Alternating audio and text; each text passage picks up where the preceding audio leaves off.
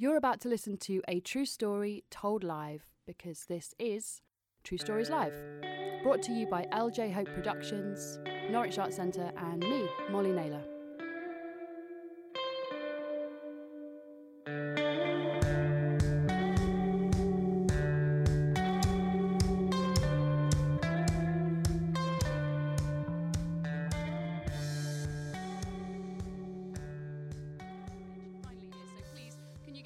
Welcome of your lives, it is Kelly Page.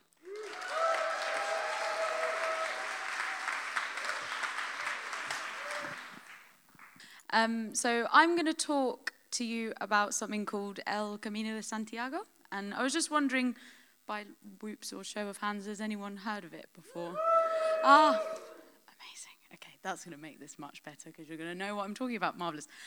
But obviously the Camino, for anyone that doesn't know what it is, it's a walk across Spain. You start off in the southwest of France, you cross the Pyrenees, and then you walk across the whole of the north of Spain until you get to Santiago.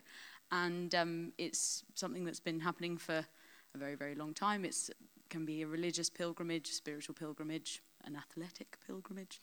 It's something that people do from all over the world for all different kinds of reasons.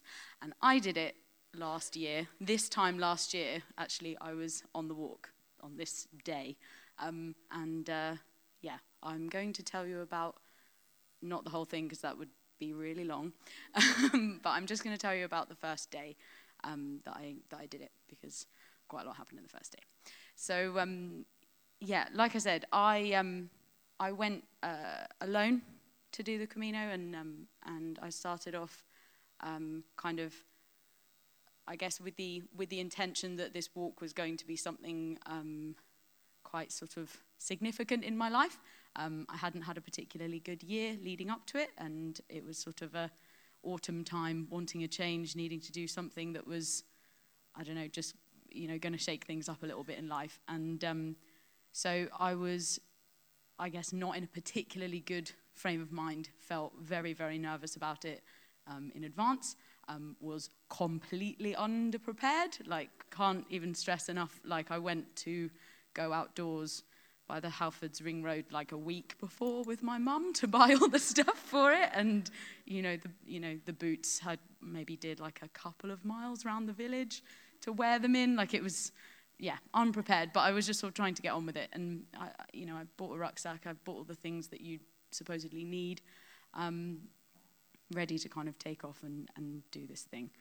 Then when I arrived in the sort of place that you start, it's called Saint-Jean-Pied-de-Port. It's a really, really tiny town in France that's basically there for the sole purpose of people starting the Camino from this point. So it's this beautiful little provincial town with lots and lots of pilgrims arriving with their rucksacks, and everyone kind of there, and it's got this amazing buzz, and everyone's about to start this thing, and you sort of look around and oh, okay, I'm actually doing this, and I feel really good about it. And I really did feel so happy that morning. And when I set out in the morning, like I said, I was alone, but there's people all over the place, and kind of everyone going on their way. And the people from the hostel sort of recommended, maybe buy a sandwich, get some stuff kind of ready for before you go over the mountain, because the first mountain, it's quite a big mountain, and people were saying, yeah, that's quite a big climb.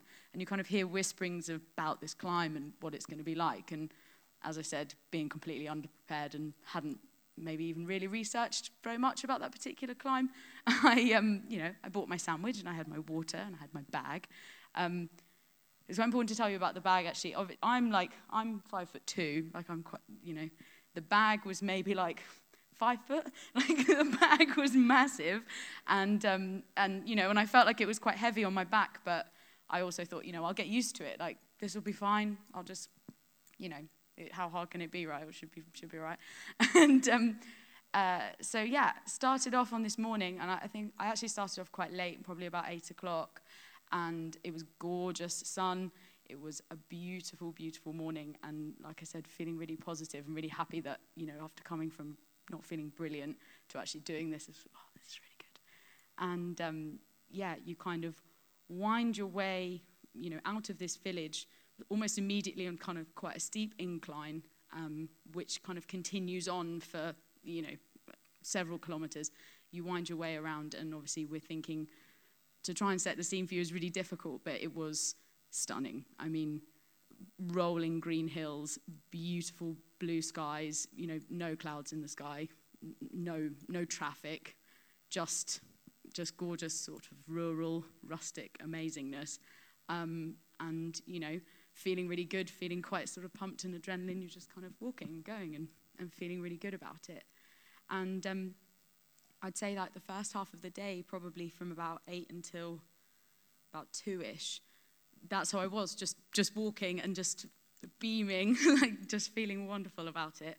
And I have like really distinct memories of stopping at one point to have my lunch, and there was like a big rock, and because it was quite sunny, I kind of sat with my back against the rock and the shade coming over, and I ate my sandwich, and there was all these sheep and cattle kind of free roaming around the place, and they have like bells around their necks so that the farmers can find them, so you're just hearing this really amazing like ringing bells everywhere, and people kind of walking past and everyone's saying buen camino, like, which means good walk, have a good time, and everyone's saying that to you as they go.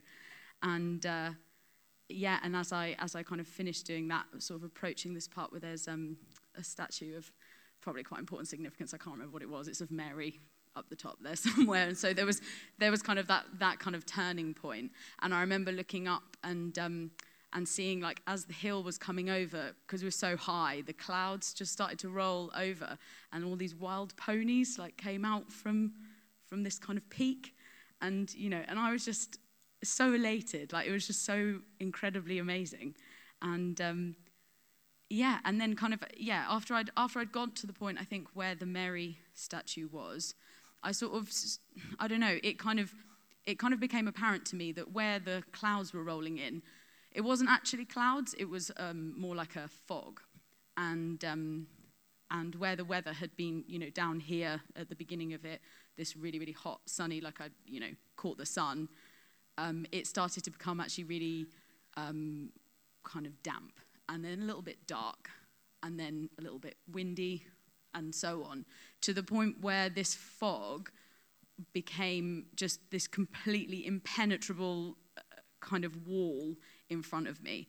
And where there was lots of people going by a lot of the time, there wasn't so much of that, because a lot of people had kind of gone on their way, or maybe had sort of made better time than I had, and maybe I'd stopped, or I was going a little bit slower. But it was at the point really where I literally couldn't see, like, my hand in front of my face, not any exaggeration of that. And there was, I don't know, all of the kind of the atmosphere just became really heavy and really thick and really wet and really scary. I was really frightened, and there was at one point there was all of these flying, biting ants as well, which all kind of came down around me. So I'd been caught in the sun, so I was sunburnt, and then these insects and this fog and no one around. And I don't know if anyone has watched the film The Way. Has anyone seen that?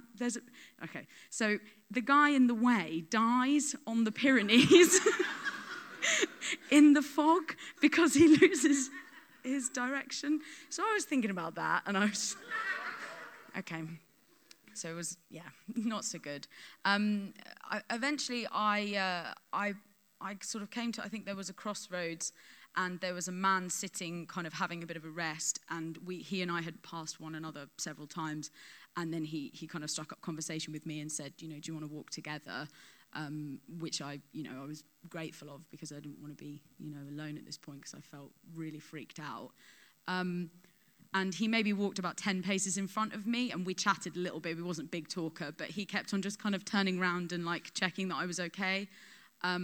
Because by the point that we were climbing to the highest part of the climb, which if I remember I think it was nearly 1,500 meters, and it was steep, and this bag was heavy, and I was sunburnt, and I was tired, and I was cold, and it was raining, and it was driving wind, and I was just really, really not all right in that, in that situation. And then I started to think about really horrible things, like, what if I actually don't make this? Like, this is not actually a joke. Like, I haven't like got any phone signal. I don't know this fucking guy. Like, what am I actually doing? And and it was a really frightening thing to kind of be in that situation. But like I said, this man stayed with me, and and actually probably without him, I don't really know how I would have done that second part of the day. There was another point where another pilgrim came and helped me. He walked past me when we were going on this climb, and I think we had almost made it to the top part. And then he came back down, and I saw him kind of coming back down, like through the fog, because you couldn't see anything. And I was like, oh, you're coming, why are you walking backwards? Like, that's not the idea, we're going this way. And he was just like, yeah, I just noticed you were struggling, and I just wondered if you wanted me to help you with your walking. I've learned about this thing called meditative walking, and you have to imagine, and he sort of stood with me and just talked me through, like, to imagine your feet being on, cotton wool, and imagining what this is about, which sounds kind of like, to say about it, maybe it sounds silly, but like it really helped at the time, because he was sort of talking about breathing, talking almost like yogic breathing through, breathing up through your feet and sort of trying to breathe back out, and imagining the trees around you. They've all been here for hundreds of years. You haven't. This is a really incredible thing you're doing. Anyway, we get to the top. He goes off. And then we have to make our way down. And there's two ways you can go down, the easy way or the hard way. And I would argue none of it was easy, because I think it's 20 kilometers to get up there to 1,500 meters.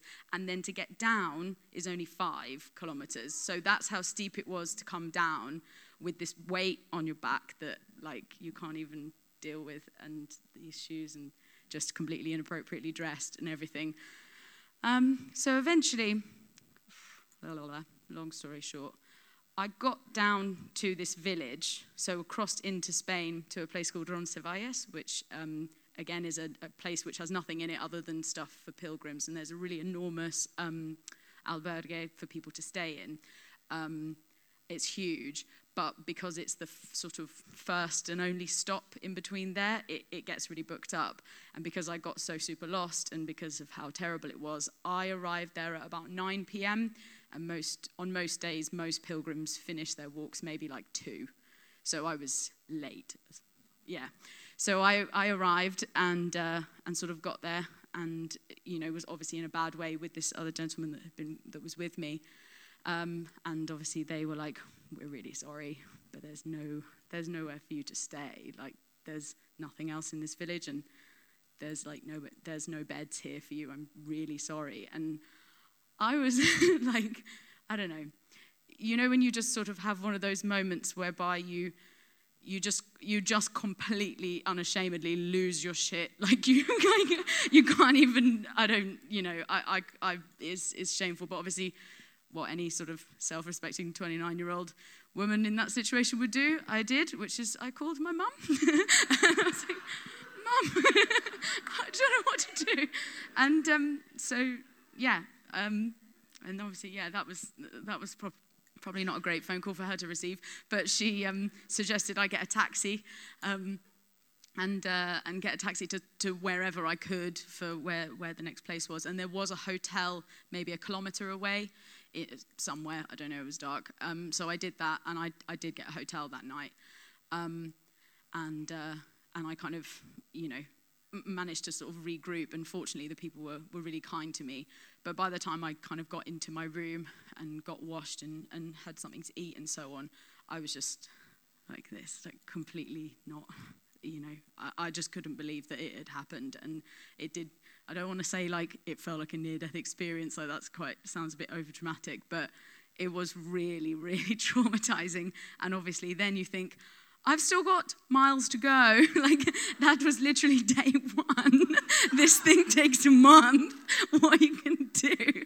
And again, further conversation, called Mum back. I was like, Mum, okay. So the next bits happened. And I don't know. The good thing about my mum is that she's quite sort of straight talking. She'll kind of tell you how it is. And she was basically like, Kel, you can either go on a plane, come home tomorrow, forget this ever happened. Just don't, if you can't do it, you can't do it. Or wake up in the morning, see how you feel. Maybe like do a short walk 3 kilometers, walk, where's the next town, see how far it is, see if you can do it. Just go from there, like there's no rush. And and so I woke up in the morning and I felt horrendous and my body was in so much pain, like I could hardly stand up straight. And it was awful, but I was like, okay, I guess I'm going to do it. So I walked to the next little town and it was okay. Like, it was okay. The weather was a bit better. It rained, I had my poncho, but it was all right. And like I said, unfortunately, I don't have time to tell you about the whole of the walk, but I did it. I got there. Yay!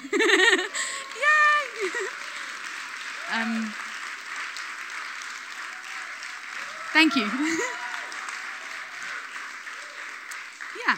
So I did it, and it miles, I think it's 600 and something, it's 800 kilometers, and it took me 36 days, and I did it all on my own. Yes. Thank you.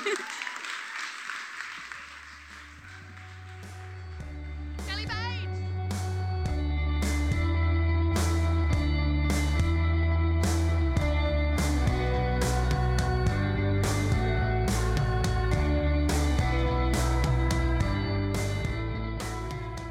True Stories Live is a story show and story-finding project brought to you by LJ Hope Productions, Norwich Arts Centre, and me, Molly Naylor.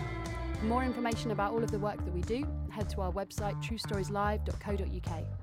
We're super grateful to be supported by Arts Council England, Norfolk County Council and Writers' Centre Norwich.